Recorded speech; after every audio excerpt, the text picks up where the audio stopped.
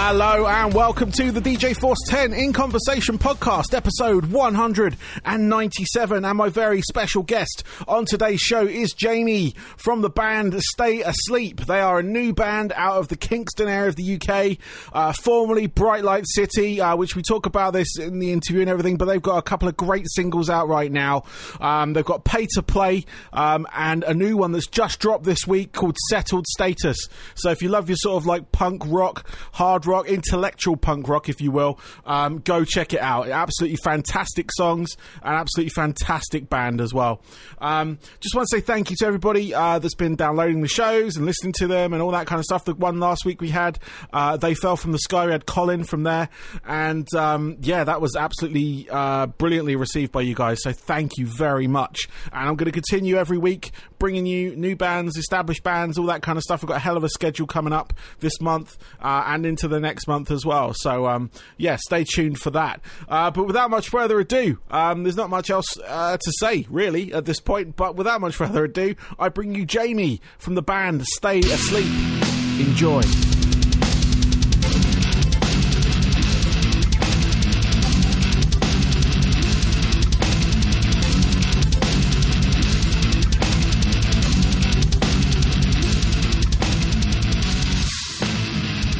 I'd like to welcome to my podcast today. I have Jamie from the band Stay Asleep.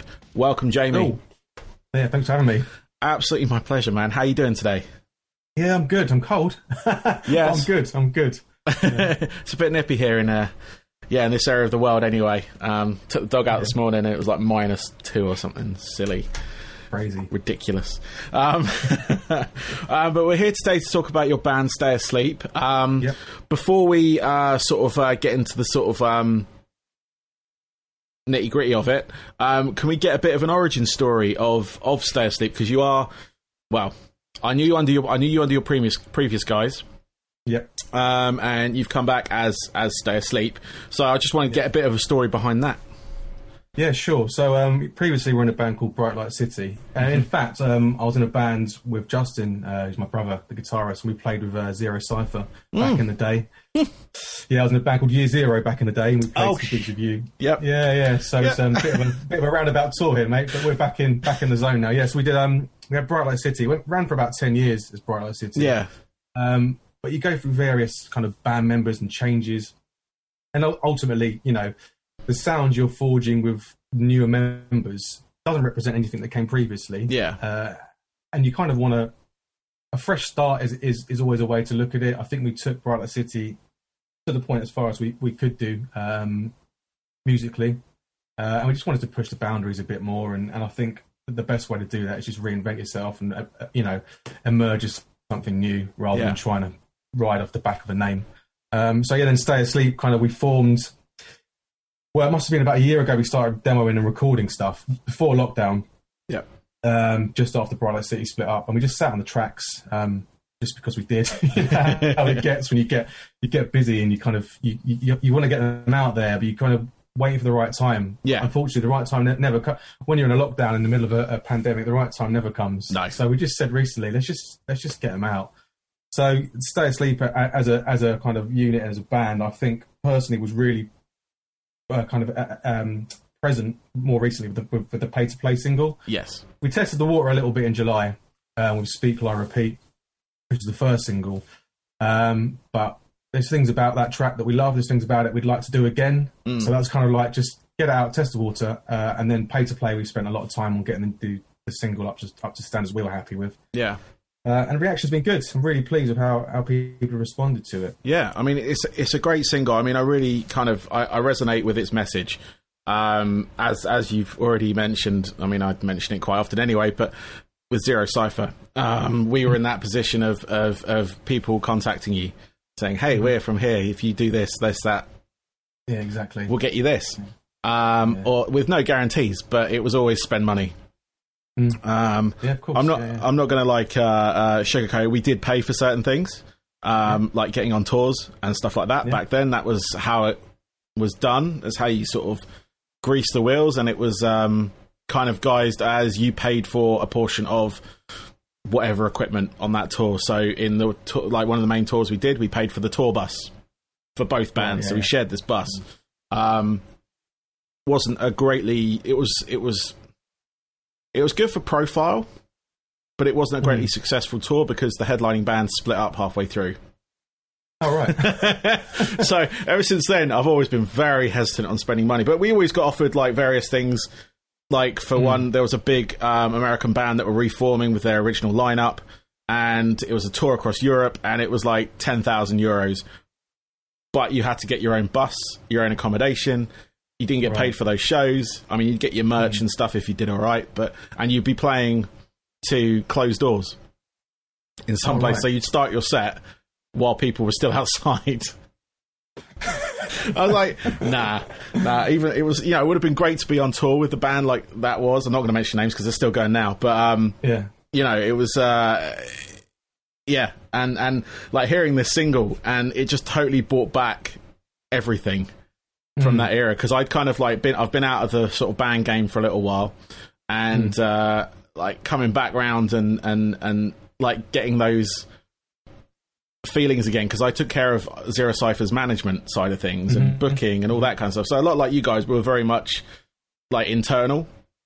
So we did a lot of it ourselves. Like all our albums were produced by us. All the sort of like tours and everything we booked was, apart from one tour we did with a booking agent, which didn't work out. But everything I sort of did on the admin side of things. So like those emails and those messages and the message behind that song of pay to play and taking sort of like, as you put it, backhanders from the PRs and stuff. I really felt the frustration with that. And with, I mean, obviously that's where it kind of came, like it's obviously where it came from. So with like Bright Light City and your previous guys and stuff, that part of the industry doesn't feel like it's changed, like since I was in it. And now, is it still, because I'm not in that side of it, I've not been band side of stuff for where are we now, probably about 8 or 9 years. I was a frontman for a band called Victorian Whore Dogs for a couple of years, and like after Zero Cypher, and then I moved to America and then came back. But yeah, no, I've been out that side. I was just like, because the industry has changed from the outside, I'm looking at it from a journalistic side as well, like from my side. I see some similarities, but I see a lot of it changing, like the way we kind of like have to distribute the music, the way we promote the music. But that like sort of like, I can get you in front of certain record execs and stuff like that. It doesn't feel like that hasn't changed. Is that still something that's... Yeah, it still goes round. We still get the odd email. Just blanket emails that go out saying it's a certain promoters, certain promotion companies. I'm not going to mention them, but they send out emails all the time, and they when you're younger, like in a younger band, you'd look at it on the face value and you think, right, okay, it's this venue. It's it's quite a prestigious venue. All we got to do is sell a few tickets to mates, and then come and see us, and it'll be a great gig, and the possibility of someone from X record label will be there or whatever. But we all know the reality is that the only reason that those shows are put on is to make money out of and profit from those bands. There's no other reason for it. The band does not get paid. It's great you're playing in front of your friends, brilliant, but they're not going to always buy your records and follow you around the country. So it seems like a bit of an empty journey for a band, but we're lucky enough to be more experienced and see that. But then pay to play is not just really about, although that is that excerpt in the song where it is about you sell these tickets and you play to the record execs, but then the very first verse I reference streaming. I reference filling buckets up from the stream, and it's like, again, it's that realization that where as musicians do we actually have the kind of means to make a decent amount of money or a living from doing what we do and what we love? When do we actually get paid the right amount that justifies the effort we put in? And I don't know where that's going to come from. I know you can obviously sell merch, physical stuff. But then it shows how often do you really shift a lot of merch if you're not a big band? It's very rare. We still got Bright Light City LPs that we that we pressed up. I think Justin's wife is like fed up with the sight of them, stacks of them, because how often do you actually really shift decent amounts of merchandise unless you're established? Yeah. That was true back then, and it is true now. And to make you feel a bit better, there's a box above my head. About there we go. That has Zero Cypher's last album in it. Okay. There's little boxes everywhere full of these things. So yeah, even sort of like, oh fucking hell, how far are we now? 13, 14. Oof. Coming up a while since splitting, and it still hangs around you, and it follows you wherever you go because no one's going to buy it, and like, well, they might. I do occasionally get people say, "Have you got any CDs?" Normally, I just say they're on eBay because people do have them. But I just it's just that side of it as well because I've not. Like I said, I've been out the band game for a while, and the streaming side of things, the only side I see of it is through other musicians and how they kind of tackle that, how they attempt to make money from that. Because obviously you got things like you say, selling merch is fine to a certain degree, but there's still that sort of outlay you've got to make, and that creation process, and it all racks up after a while, but. Obviously, you know, some bands are in fortunate positions where they can release something obscure like a cassette tape or something like that and sell it out quickly. But I don't know if anything is made on doing something like that. Because like I said, I've been out of this game for a while, and the way I get most of my music is through streaming these days, although I do get sent from people in the industry for like review and play on the show. I get sent concentration singles, whatever. But I do buy records as well. I buy vinyl. I've got like a box in front of me now I can see, and it's got like in that one I think it's like Phil Campbell and the Bastard Sons most recent albums right at the front there. And there's like I've got 7 inches from various independent bands and stuff as well in another box. So I like to buy that physical product, but I can see like you've got to be able to have that know of what your fan base want as well. Yeah, there's definitely an element of that. But unlike you, I do stream. Yeah. There's no getting away from the fact that that's going to be there. That is part of the music industry setup now. You cannot avoid that. But I stream and I buy alongside that. Yeah. So it's a bit like that back in the day when someone would give you like a mixtape or something, and you'd listen to it, or they'll give you a couple of selections of tracks on a cassette going back in the day when we had cassettes. Go way back. Listen to that. Yeah, way back, exactly. But from hearing that, I'll go and buy the album. Yes. And I use streaming for the same purposes because I'm not blinkered to the fact that you can't avoid it being there. But I think the whole mechanism is completely wrong in the fact that it doesn't put the artist first. No. And I mean that's a huge issue, and it's been discussed in Parliament at the moment. Yes. Well, ongoing, hasn't it? So hopefully something will come of that. I don't think people realise though how little you get from a play, or 10,000 plays, or 20,000 plays, or whatever. It's minimal. Yeah. So the whole song "Pay to Play" was really about summarising everything you have to go through as a musician. And not only back when we were when you were gigging on the scene, and nothing's really progressed further than actually streaming being at the forefront. Yeah. And musicians getting ripped off. Yeah. It's not really, because we're the ones that take the risk, because you obviously mentioned about your Zero Cypher records above your head. Yeah. And I mentioned about the Bright Light City LPs that are in Justin's house. We took that risk, and that's a financial risk that we've taken. No one high up in the industry is taking those financial risks. No one. No one's going to. Back in the day was you hear about artist development deals. Yeah, where there'd be a pot of money. You can go to a studio, record it as an artist development deal. They'll try and develop your sound, put a record out for you possibly, and you might get some sort of traction from that way. But there's no real lump investment going into bands. No, and that's why we set up the label as well. It's like we don't promise bands that we sign on our label advances or anything, but we promise them they'll get 100% back of anything they make on the streaming platforms. Because what's the point of us taking it? We want to kind of build a family of like musicians and create a scene that seemed to have died away a little bit, if you know what I mean. Yeah, I mean, that was the thing that kind of, like, back in my time, in that there was a collective scene of bands that you know, like, this area we're in, the sort of Surrey, Hampshire area, was quite a fertile ground for a lot of bands. I mean, we had, you know, obviously the obvious ones, 100 Reasons, Reuben, Vex Red, all those sort of bands were coming out of the area. Like, they're the ones that kind of hit that next level. A lot of them hit that next level and went. And just like the bands around us as well, like when we put shows on together, like I used to put shows on, like before I was in Zero Cypher, I was just like, I was a fanzine writer and end up being a show promoter. Always paid the bands, no matter what the turnout was. I'd have like either local bands in, or like a touring act with local support, you know, that usual sort of thing. And working with, like, you know, I got help from Barney at the Westie, or he's no longer at the Westie, but Barney.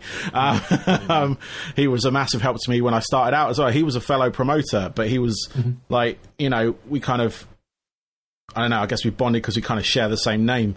But he was really helpful, whereas like a lot of other promoters are like, are you stepping on my feet, you know, and whatever. But I wasn't doing what Barney was doing. I was putting on metal shows. He put on a lot of metal shows, but he also put on a lot of indie and punk shows as well, and stuff like that. So, and there was a collective scene of trying to sort of build this area up. And then I don't know what happened, because I was in the scene, I was like part of it at that point, like in the band, and you kind of don't see what happened, but it kind of fell away. Like a lot of the bands obviously, you know, went their own separate ways. And then there seemed to be a lot of, like, I don't know, from my perspective, a lot of, like, it felt, I don't know if it's just paranoia or whatever, but it felt there was a lot of negativity in there. Like there was a lot of bands that felt like they deserved a piece of that pie, if that makes sense.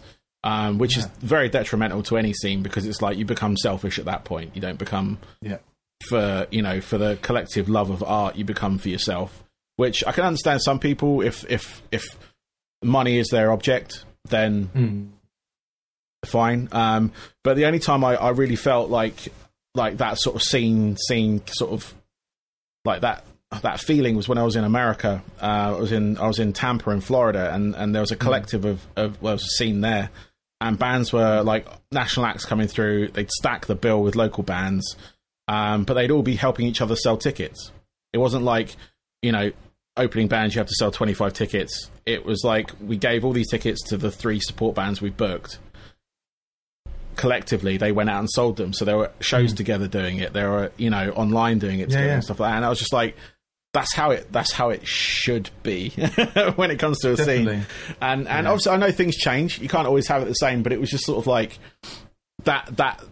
It gave me that kind of like feeling again of like, oh wow, because I got involved in that. So I was like obviously doing this and stuff like that in there, and getting to know these bands and things, and it was just really good. It was just like a genuine collective of you know, wanting to help each other. And some bands got deals out of it, some didn't, but they continued to do the same thing, you know, because they knew eventually either their time will come, or, you know, they had that realization that maybe it wasn't meant to be, and try something else. Enjoy it, and just, you know, I think the moment you start putting aside the notion of success or being a being a rock star or whatever, that's the moment you can start enjoying it more. I was chatting to a friend of mine. He's actually completely different genre of music. He's a rapper. He recently got in the top 20 of the official UK charts just off his own back. Oh wow! I was like, you know, so what an amazing achievement for him. You know, top 20 official album charts. I said to him, like, you know, your mindset is brilliant. He's like, yeah. He said, well, I just realised that when I didn't have anywhere to fit in the industry, I could just concentrate on myself. I think that's just brilliant. Just like, just do your thing. And I think that the whole, you know, when you're talking about creating scenes, that feeling that you're talking about that you had when you went to the States was the same thing we have when we do the nights at the Fighting Cocks for the label. Yeah. Like, you step in that room, and you're just like, I always say, Justin, it feels like the old days. It's just everyone's there to have a good time. Every band gets paid. And the atmosphere is amazing, and it just feels like the old those old days where I know I hate harking back to like talking about nostalgia, but sometimes nostalgia's that whole reason is it's because it was a really good moment in time. Yeah, yeah. If anyone coming through who's younger and could experience those same feelings, then brilliant. I mean, you never forget those days, and hopefully we can continue them. Yeah, well, definitely. I mean, with you guys doing it, obviously we just talked about Pay to Play, but you've got a couple of other singles coming out as well. Because by the time this comes out, I think your second one is just about to come out. From what I remember of your thing, I think I wrote it down here. 7th of April. 7th of April. Yeah, that's it. Yeah. And that's Settled Status is the name of the single. Do you want to give us a little taster of that? I mean, I've heard it. I like it. Yeah, sure. I get some of the message in it. What was your sort of feelings behind that one? So Justin, so my dad and Justin, my brother, so our dad, came over from Sicily when he was 16. Yep. He's now in his like mid to late 70s.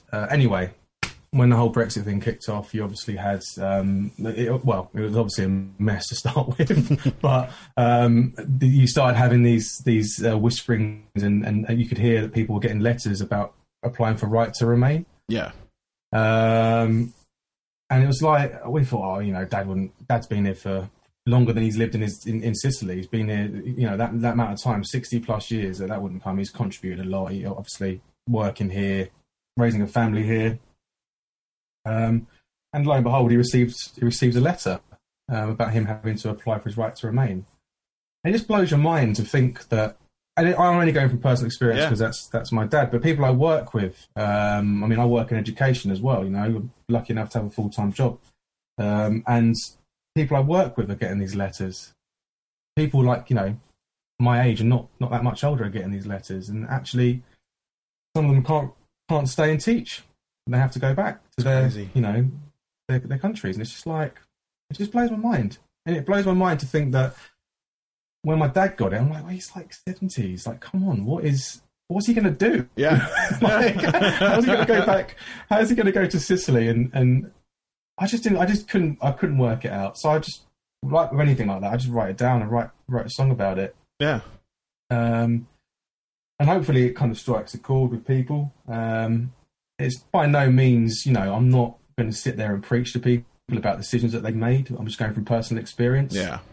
And if my dad didn't get, that settled status and the right to remain, I would have been fucking pissed off. Yeah. I swear, sorry. No, you can't. It's fine. I would have, it's just a small snippet of what's happening all around society in the UK today. Yeah. These families are getting these letters, and these families are finding out that their mothers, sisters, brothers, whatever, can't stay here anymore. Yeah, it's absolute madness.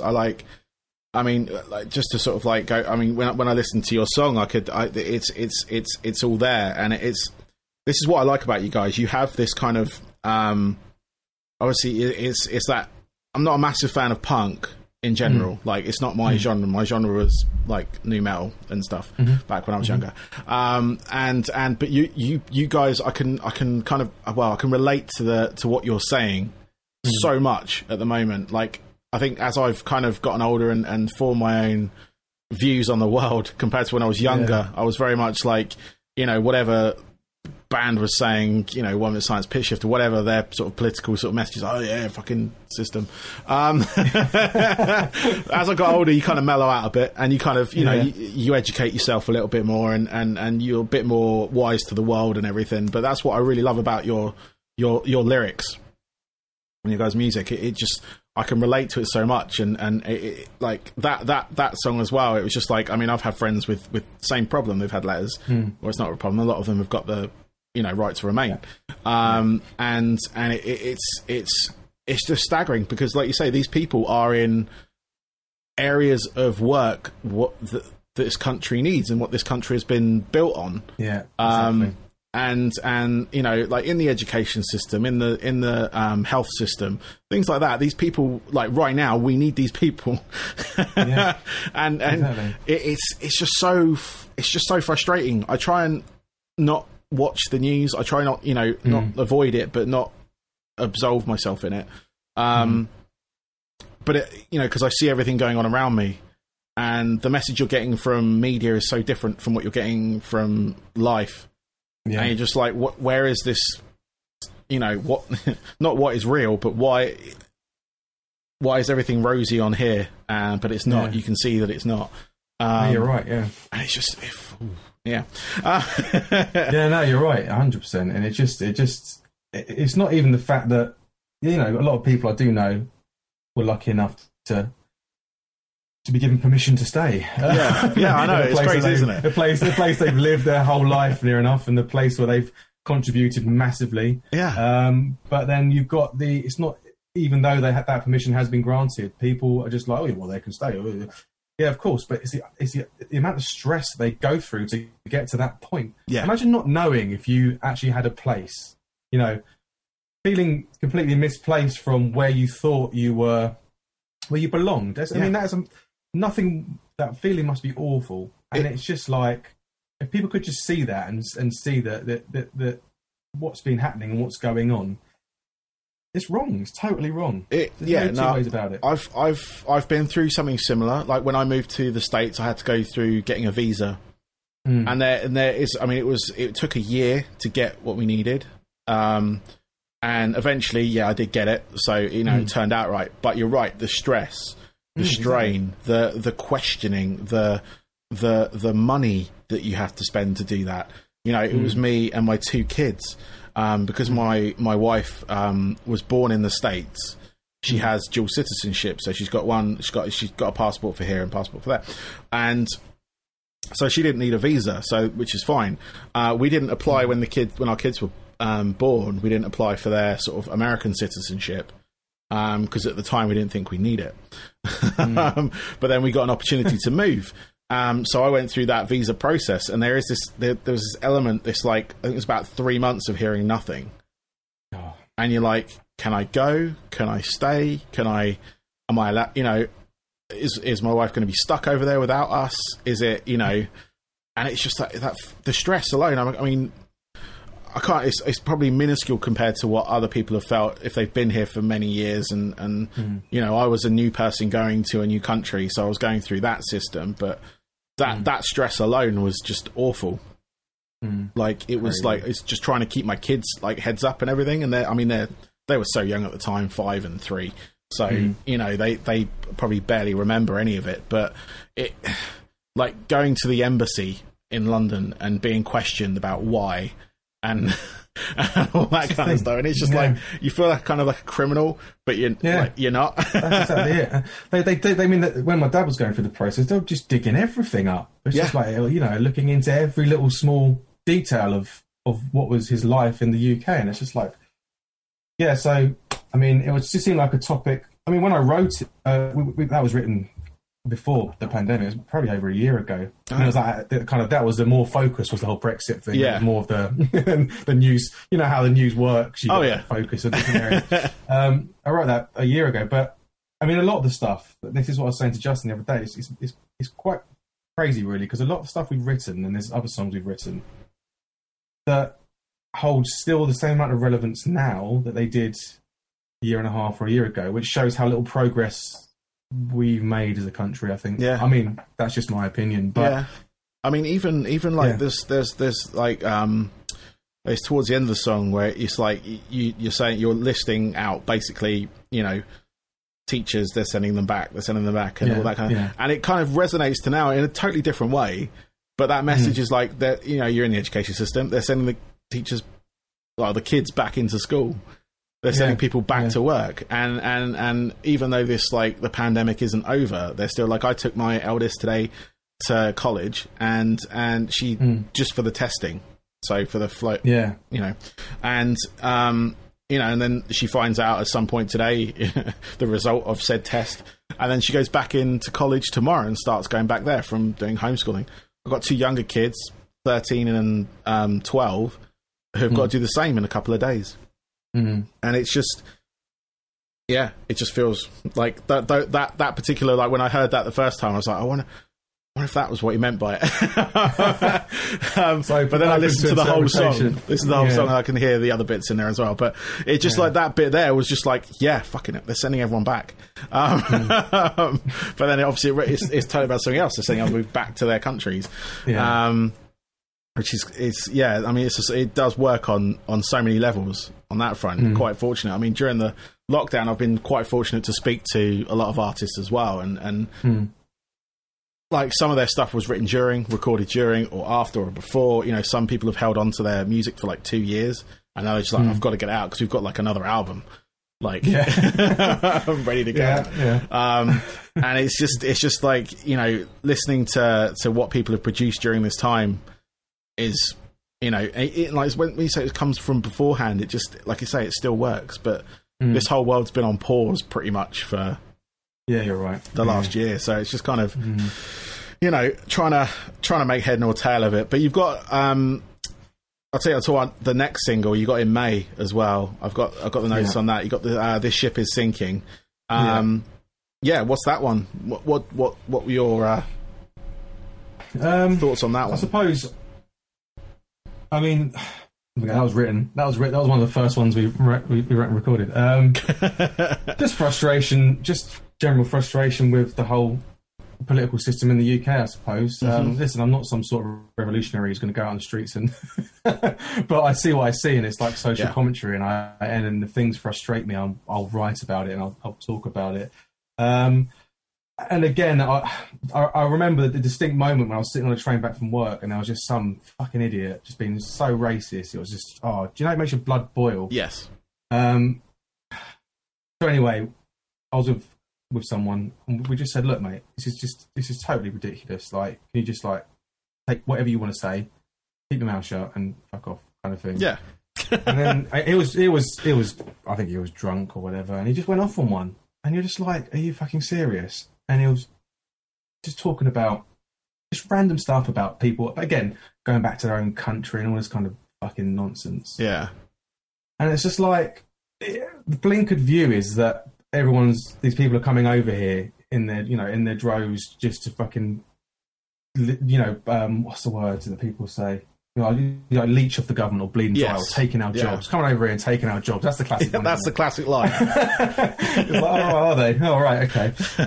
But actually, you know, we're this kind of melting pot of cultures. It's beautiful. The country we live in is brilliant because we have so many different cultures and beliefs and backgrounds that we should be embracing that. Yeah. And if people want to come over here for a better life and they're leaving something that has been, you know, some things are harrowing. You know, I work with students who have gone through some harrowing stuff to get to this country for a better life, and I just wish people would like feel that kind of more love and respect for people who are coming over and trying to make something of themselves. Yeah, they don't tell people that. You get occasional, like you'll get a feel good movie or something come out, or a TV show or something, and people are, oh great, you know, Slumdog Millionaire, I think it was like one of those ones, and it was just like highlighting certain things, and it's just like there's so much more. Like there are people that have, like, even when I was going over to use my own experience going over to the States, there is that kind of like, you know, you do get, even though I'm English, I'm white, you know, generally you should be all right, but you know, there was that kind of like, you know, constant checking if you got a visa, you got a green card, or you know, and stuff like that, and making sure that I was doing something or had the correct paperwork for stuff, or was, you know, supposed to be there, or I was doing something that others couldn't, you know, that kind of like, and it was just not through the work I was, you know, not through the company that I was working for, because the company I work for is quite diverse. So, you know, it's not, they don't discriminate basically against, you know, they'll hire me in as long as I had the obviously green card and stuff, because there are laws, but just sort of like being checked up on, and whenever I sort of like, I don't know, you get that weird feeling like, why are you here? But I was in the kind of like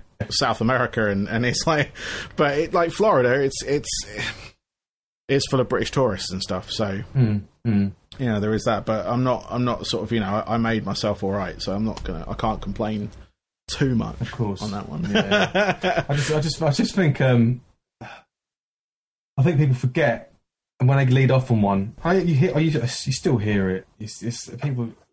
You still hear people just coming out with some awful shit. Oh, totally. And it's just like people forget that, and that's why I put that line at the end of the song. We're an island surrounded by the sea, built by hands from a foreign land. Yeah. Because people forget the contribution that all of these people from all different walks of life make to make this country what it is. Yeah. And it's not. There's no kind of purity to it, because they have this like people go, bloody, I'm purely this, I'm purely. You're not, because if you look back over history, you look back over time, and trace your ancestry, I'm sure you'll find lots of different, nations there, and it's just like, I just think people start to stop being so blinkered, to start appreciating the fact that everyone is contributing in their own way and the way they can. Of course, there's going to be people taking advantage. That isn't just because they're from a different country. No. It's just going to be people who are supposedly. Do you know what I mean? And it's like, you have to realise that the way that everything can kind of improve is that everyone has that mutual love and respect for each other. And I don't want to sound really hippie about it, but there's nothing wrong with having love for your fellow human being. No, totally, absolutely. But I got a couple more questions for you, man. If that's all right. Yeah, of course. Yeah. Time for that. But what I want to touch on is, obviously you already mentioned it. You got your own label. The Undead Collective, and you've had that for quite a while, but you're just about to start your own clothing line. Yeah, is that? Yeah, I'm donning it right now. Yeah, I was gonna say wearing it. That's good. But no, I just wanted, if you wanted to have a quick chat about that, because it's quite a jump. I mean, I've chatted to a couple of bands that are kind of, some are contemplating it, some are actually doing it. Like coming up with fashion lines or whatever and everything like that. So what was the sort of like the impetus behind that? What, the label to start with, or let's go with the label. Let's go with the label first. The label, yeah. So we set the label up in 2017 when we released an EP with Bright Light City. We just kind of wanted to get it out. We wanted to have it in the shops. So looking at distribution deals and stuff, I just said to Justin and Ben, who helped run the label as well, I was like, this was before we started it, I was like, well, how do you fancy just set up a record label? I mean, I've always fancied that Epitaph, Discord, Sub Pop mentality, where it obviously starts off as a DIY, just build a scene with bands, sign the bands you love, and try and give them a platform to get noticed, get seen, or spread their message, or get the music out there. And I've always been, and Justin's the same, I've always been someone who just thought, why not? Just take a risk. Like, send out that email, ask that person. All they can say is no. So we got together a little plan. We had the name, obviously, which was Undead Collective. And we got together a little plan and put together like an email template. And I said to Justin, like, who are we going to send these to? Because we want to get the decent distribution deal where it's kind of encompassing sync deals as well, maybe some publishing involved. So really, we want to look at a major distributor, a major player in the industry, that we can keep our own integrity, but they can obviously give us their resources, which is a win-win, really. Yeah. So we sent out all these emails, and we went. It was like all the places you could think of, and then there was back in 4 years ago, it was called Sony Red Essential. Remember Red Essential? Yeah. So it was owned by Sony, and there's quite a few bands that we knew we liked that were quite well known, but were going through Sony Red Essential as a distributor, but keeping a lot of their work for themselves, in a sense, and Sony were taking like a percentage cut for that distribution, but nowhere near as big as it would be if you sign a major label deal or whatever. Anyway, I emailed them. I thought, I'm going to get anything back. We're just like we haven't even got anything out yet, So I emailed the concept and was just honest. I think people are taken a bit aback in the music industry by people who are not only honest, but I like to think we're nice guys too. Yeah. So it's like, just be yourselves, be nice, be honest, and hopefully, it might resonate and people go, oh, hang on a minute, maybe we can take a risk. And it ended up coming back that a guy called Alex Berry, who's awesome, he works at Sony Red, and it's now called The Orchard. Yep. So Sony bought The Orchard distribution. Went over there, but Alex emailed back and said, look, guys, I get one chance, I think he said, every year to take on an independent label onto The Orchard's distribution roster. And I'd like to give you that opportunity, which is amazing. So that gave us that kind of first step going, all right, now we're actually a label. now we got to do something. Yeah. So the first thing was our Bright Light City EP, which we invested in the vinyl pressing. Yeah. We invested in all the other bits and bobs as well, because there was an option where you could take investment, but we didn't want to. Yeah. Do it all ourselves. Released that, got it in the shops. It was really good. I think it charted. It was really great. Like, kind of G'd us up a bit, got us really into kind of signing more bands that we played with. So, like, fast forwards, 4 years now, we've got a really nice roster of bands that we've met, just playing gigs, really. But also bands that we gigged with over the years who are really talented and just amazing people and musicians, but never given that chance. You really hear a good song and you hear a good band, you're like, oh man, I wish they could get that platform. Yeah. So we try and give them that platform by getting the distribution through the Orchard via the label, but as well as having sync opportunities as well. So computer games, TV, films, people don't know what sync is. And then, it's we got to the point where every band on the label gets paid their money they make. We don't take any money. Because what's the point? Because if you're talking about streaming, 10,000 streams is like 60 quid. Yes. So it's like, why would I sit there? Why do we want to sit there and take this money off the bands when actually it could go back into them? They can have that money and reinvest it if they want to in stuff that they might want to buy a short run of lathe cut vinyls, for example, which are quite well priced at the moment. But then we wanted to offer a little bit more than we could, but we haven't got the finances. So again, I said to Justin and Ben, I was like, look, why don't we there's a site I know that does all the fulfillment for you. You make a small percentage from the sales of this is about the clothing line, by the way. You make a small percentage of the sales from your t-shirts. We've got tons of designs done by a guy called Tommings, who's awesome. But we've never used them. I was like, well, why don't we just talk to Tommings, see if we can buy the designs so we have the rights to them, which he's fine with anyway. And then just set up a clothing line of like some cool t-shirts and prints that people can buy if they want. And any money we make from that, we'll build up into a pot. And then we'll say the next band we're releasing is Springfall Sea. We're a great band. We might want to get some 7-inches done. Yeah. Now we can afford 7-inch vinyls because we've made some money from the. Do you see what I mean? So that's how we can self-finance. So that's the clothing line thing, and it's done really well. A lot of people have bought stuff, and it's been nice to have it there as an extra bit of income to put back into the label rather than our own money. Yeah. Because otherwise you get stuck in that trap where the Bright Light City LP was a perfect example. I was like all guns, got guns blazing with it. I'll get a credit card, I'll get the vinyls done, we'll get the t-shirts done, we'll get the CDs done. Man, that credit card hasn't been paid off yet. Nowhere near being paid off yet. Yeah. I'm there. it's all experience, It is, yeah. Yeah, totally. It resonates so much, like from back when I was. I'm still paying off a portion of what was borrowed back then because we went the same route. Our first one we had a distro deal, but it was through a cool indie label at the time. Copro or Casket was the sub label. I remember. Yeah. And then the second one we got signed to a label called Anti-Culture. Okay. But there was that again. It was just it was mainly distribution. There was no money in it or anything. They paid for manufacturing, but that was it. And then the third one, we made our own label, and did it ourselves. It felt a lot more rewarding, to be honest. Yeah. We got a little distro deal through. I think it was Plastic Head. Actually, it wasn't great, but it got us into where we needed to be. And it's like just hearing if I don't think we had the thing to do a fashion line or anything. So we weren't that kind of none of us were into that sort of stuff. But it was just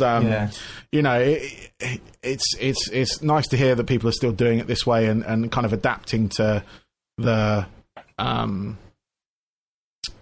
industry as it changes, whether it's changing, like with the streaming stuff, it's kind of like technology went ahead of a lot of what was sort of considered industry standard.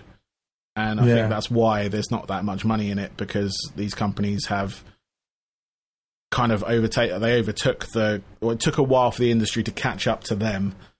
So it became, by that point, it became major platforms for music distribution. So the money isn't great because they couldn't negotiate that exactly. that high up. So I'm hoping it will change. I mean, I work for a company that own one of the streaming services. They pay a little bit more than the others, but still not enough. But it's, I do hope that they change and it becomes more profitable for bands to have their music streamed, because it's still playing it out. It's like, you get PRS payments if you're lucky to get played on the radio or in a club or whatever. Yeah, exactly. You get those PRS payments, whereas with streaming, it's kind of, it's nowhere near. It's like PRS are nowhere near it. That's the thing, isn't it? And do you know what I saw a shift recently, just from like an industry point of view, when I was talking about my friend who's a rapper who just got in the charts. I mean, and a lot of that scene itself, like the grime and rap scene, I followed it for quite a long time now, just because I have friends in that genre. Yeah. And they're really, really clever. A lot of the guys in that scene are really, really clever at pushing the iTunes link rather than the Spotify and the Apple link, because obviously that iTunes link is £4 or £5.99 for the album. Yeah. That's instant, whereas the streaming really doesn't compute really to much at all. But also that iTunes link is this equivalent generation of 600 streams or whatever it is, if you sell that £4.99 product. So you'll see a resurgence now, especially in the official charts, which you would never see before, of a lot of grime artists and rappers coming up who are independent, but pushing and being very clever about what they push to get the music out there. I don't have anything against just like as a back to what I said earlier, I don't have anything against streaming, as I said to you. The concept is great. Yes, but what I worry about is I see bands paying to get put onto playlists. That worries me. Yes. What? I mean, they're paying more than they'll earn back from being on that playlist. Doesn't make much sense to me. No. I don't know. I think that needs to be called out a little bit. Yeah. Do you know what I mean? That's something that I've noticed as well. Like, I've got my own playlist that I publish, and it is music that no one pays to get on it. And it is listened to. It's not like it's it's just like, a private playlist or whatever. It's a public one. Yeah. But no, I put bands on that, and I've noticed, I've seen, like, it's like the because I've got friends in the sort of like PR game that are very like good for, they love pushing new bands, and they're saying like reaction videos. They're getting like approached from people to do reaction videos. They'll react to your music for like $2,000. I'm like, why? why pay for that? Crazy, isn't it? It's crazy. And because if you're paying for that reaction, then it's got to be a fake reaction. Yeah, it might get a few hits off this person, but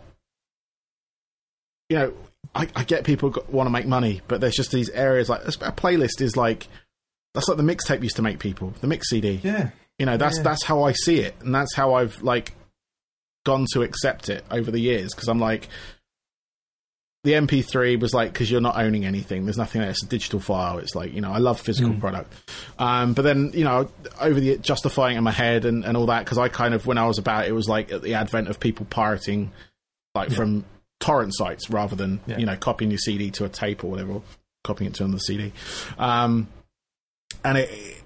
it's sort of like having that now. I remember the years of like having CDs in my pocket and a CD player or a tape, Walkman, and making, like, spending all day making a tape. And now I've got, on my phone, I've got all the songs that I want. I've got a playlist that, and I can share this playlist with other people. And that's what I do. Actually, you guys are on it this week. Thank you. But yeah, no, it's just something like, like seeing that side of things where people are trying to pay, or trying to get money to be on these playlists because they've suddenly become this like famous or popular on that front. And it's just, now that you can look at these playlists, you don't discover anything. It's so disingenuous though. It's just like you look at it and you think. And that's why, really, I can't stand the whole Spotify Wrapped nonsense as well. That really does my nut in. I just because I don't really, it's like Justin like sums it up really well. I think he says it's like bringing like a certificate home from school and showing your mum and saying, look, this is how well I've done, kind of thing. Or it's like, do you know what I mean? Or it's like, it's showing everyone your payslip. Yeah. It's pretty minimal. Your payslip is like, compared to like you see like a big band do it, you're like, oh. Yeah, exactly. So it's nice to be proud of achievements, but when it comes to stuff like the amount of streams you've got, I really don't care. So what? Yeah, you know what I mean? It's as long as people hear your music. That's all it is. Exactly. You know, exactly. and they'll find you if they want something. They'll find you. And finally, you've got a podcast as well. Yeah, I mean, you're on one right now, but you got a podcast going as well. It's called On Repeat. I haven't listened to it yet, but do you want to give us a sort of bit on that as well? Just sort of like, you know, a bit of plug-in. I don't mind a bit of plug-in on here. So, yeah, of course. Yeah, so what made you set up a podcast? It was initially an idea just in the pub. We always, like, before gigs or whatever, like, you know, that period after sound check is just like fucking tedious. Yes. So we just sit there and we just talk music, and it wouldn't just be stuff we're listening to today. It'd be like, I remember that track you used to listen to when you were younger. Like, do you remember when you were in primary school and like whatever it's the 90s, and there was that song that was really popular at the school disco, and you think about all these senses and smells and stuff, you know, we thought, let's do a podcast. So we just did one episode to start with, and it was basically about I think it's the first single we'd ever bought when we were younger. Oh, nice. Like, so it was like, I mean, it wasn't very. I think Justin was the only person throughout the whole of the On Repeat podcast who has the best taste in music up until, you know, we start growing up a bit as well. He's a little bit older than us. So like some of ours was like, you know, I don't know, Michael Jackson single, or I think it was like an E17. I don't know, something funny. Just something. Yeah. I mean, we talk about it and the feelings it would evoke when you're younger, and then you base it together with stuff at the time. You know, sweets you're eating, crisps, you know, all that kind of stuff. Yeah. And encompassing stuff, and the whole point is, you know, you listen to that on repeat. And then we got into the more swing of things with it, where we started talking about favourite albums that you bought, favourite Nirvana album specifically, favourite Pearl Jam. We did a whole grunge episode, we've done a punk episode. We're about to release a post-hardcore episode, so we're talking about US post-hardcore and UK post-hardcore. Nice. And everything encompassing that. So yeah, just like, you know, cool. A bit of a chat between friends, having a few beers, always overruns, never very professional. No, that's the way of the podcast, man. That's the way it goes. But I mean, this leads me perfectly onto my sort of last questions, because it's music related and it's more about that. But what I want to know from you is your 3 most pivotal albums. So the album, like for instance, that made you want to be in a band or made you want to sing. You know, or, you know, just an album you heard and it shifted you at that time, or it just totally, like, you had that mind-blowing moment. I'll always go back to Deftones' White Pony. Nice. I was listening to other bands around that time anyway. Was that 2000 maybe? It was 2000, yeah.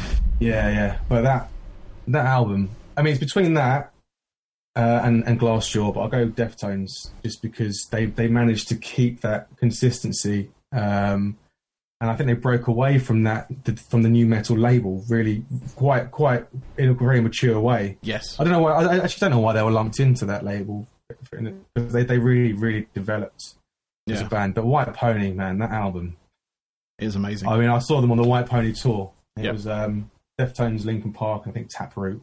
Yep. And then, you know, as soon as Chino came out, I was like, geez. I mean, I was in the band already then, but it shifted what I wanted to do. I was playing bass. Was that Docklands, that gig? Yes, it would have been. Yeah. I was there too. Taproot, Linkin Park, and Deftones, from what I remember. It blew my mind. So it made me want to switch just to being a singer. I don't play any instruments live. I just sing. Yeah. That album. What can you say? No, it's amazing. I'd like it baffled me last year because it turned 20 and they released basically the 20th anniversary version. And I was just like, oh my god, 20 years from that album. I mean, I'm obviously a bit older than you, but I remember like seeing Deftones in like 96 at the Astoria, and wow. Just like that's my brag. It's good. It's a good brag. It's a good brag. I saw him a couple of times there. One with Far, which was great. Oh wow! And then the other one with Will Haven, which was also great. Yeah. So, brilliant. But yeah, no, Deftones are a massive band for me. And you're right, they moved away. I think initially because they were lumped in with that, because they were part of that movement that came over with the likes of Korn and all that kind of stuff that really kind of shifted that or started that new metal side of things, and their look as well. They had that Skater Kid look that the rest of them kind of had. And they had a similar setup to a lot of bands, but yeah, they just evolved and became their own thing. Like shifting that new metal kind of like tag is really difficult. You either embrace it or you fight against it, and they didn't really do anything. They just kind of like, well, this is the music we want to do, and they just took that and made it kind of gave like that new metal a prog element, if you will. Yeah, well, you're right. I think maybe as well. I was chatting to Justin about this the other day. I think Terry Date played a big part in shaping the way they are. Yeah, it's very unique, their sound. It is really. I mean, his singing style is very unique. It borderlines will make you feel a bit uncomfortable when he's reaching for certain notes, but then he gets there, and it's just like I just think, you know, everything about that album, White Pony, is just. Yeah. I mean, Maynard's on it as well, isn't he? So he is. Yeah, like, the Passenger. Yeah. Passenger. Yeah. Nah, that's great. Nice. How about some others? Okay, so one I used to steal from Justin all the time was Pearl Jam 10. Nice. He used to have the cassette tape and I used to nick it from him.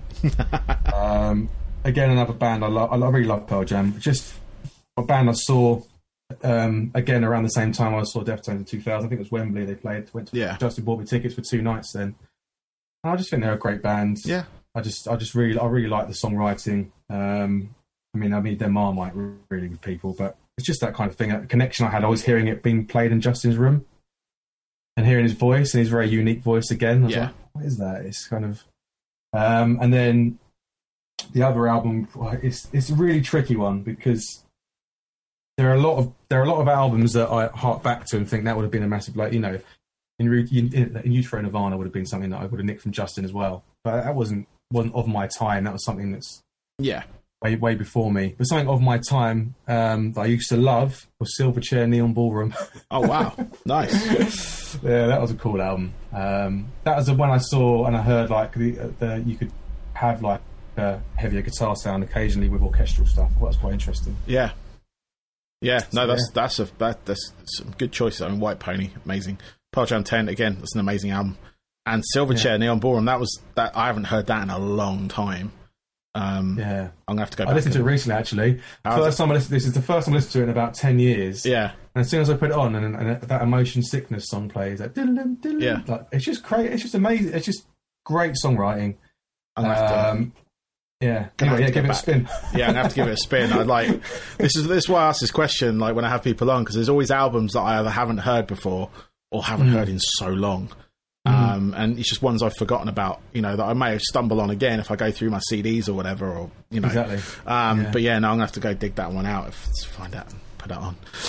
So finally, what hobbies do you have away from music? So when you're not doing the label, you're not doing Stay Asleep or anything like that, what other things do you get up to? When the weather's good, I do a lot of skating. Not skateboarding. I do like aggressive skating, inline skating. On like ramps. Okay, yeah. I've been doing that since I was like a teenager, and I recently, in the past 5 years, got back into it. It's good to keep fit, and I quite enjoy it. Nice. The only way I can keep fit is just get my skates on and go for a skate about. So I do that. Nothing much else. I've got a young family, so spend time with my kids. Just enjoying life, really. I think you get to a point where you just want to have fun and enjoy life, and when you have kids, like, you know, it just changes your perspective slightly. It does very much so. But no, I used to skate a lot, not inlines but the 4x4s. I used to play a sport called roller hockey when I was younger. I used to go to, like, when we have tournaments and stuff, some of them were like Southsea Skate Park or whatever. I ring there, but then like between games I go out on the ramps, to the lament of my manager at the time. Was like, don't fucking injure yourself. There's me dropping off these big half pipes and everything. It's good fun though, isn't it? Oh, totally. I got back into skating, back to the States. But they've got like skating rinks there still. Oh, amazing. I didn't have my skates or anything when my kids had a school night there, the one nearest to us. And my mum ended up packaging up my old skates and sending them over to me because I was using like the in-house skates. And Brilliant. Yeah, no, I've got like when we come back here, there's like a local place that did have up until the pandemic that had like a regular day of coming in and skating and stuff. And yeah, it's just good fun to do. You know, it's just I love doing that. That's great. It's yeah, and it does keep you fit. Surprisingly, you know, you maybe just like rolling around, but you are using a lot of. First time I got back on skates, I forgot how much of my body I actually use. So balance was one thing, you know, trying to remain up on your feet, saying, "Yeah, I'm a really good skater." When I was young, I've got like certificates to like skating certificates, you know, like level 5 skate, whatever it was, and you know, and I was like an amateur hockey player, or whatever it was, and you know, played for county and country and whatever, and I get on my skates and I'm like fucking. Like trying to stay on my feet. It's always the way. Always the way. And you forget. I mean, especially on ramps. Like I only really started properly getting back into it was at the start of the first lockdown. Yeah. At my old pair, there's a skate park nearby. I thought I'd give it a go because I'm not getting out and about. I need to do some exercise. I hate like running and whatever. Yeah. So I'll go on my skates, and it's so tiring. Yeah. I did it. And I'm scared of everything. Like when I was 15, 16, don't care. Drop into vert. Yeah. You know, try all these. But now, you know, I'm older. I'm just like, I can't. I'm scared. It takes me about 20 minutes to commit to something. Yes. Yeah, you sit at the top of the ramp just looking down. There's people watching you like, what's he going to do? What's he going to do? Very good. That's crazy. Well, Jamie, thank you very much, man. I appreciate your time. And good luck with everything on that front. I'll be listening. I'll be watching. I'll be playing your stuff on Total Rock as well. Brilliant. So we'll get some airplay out of that for you.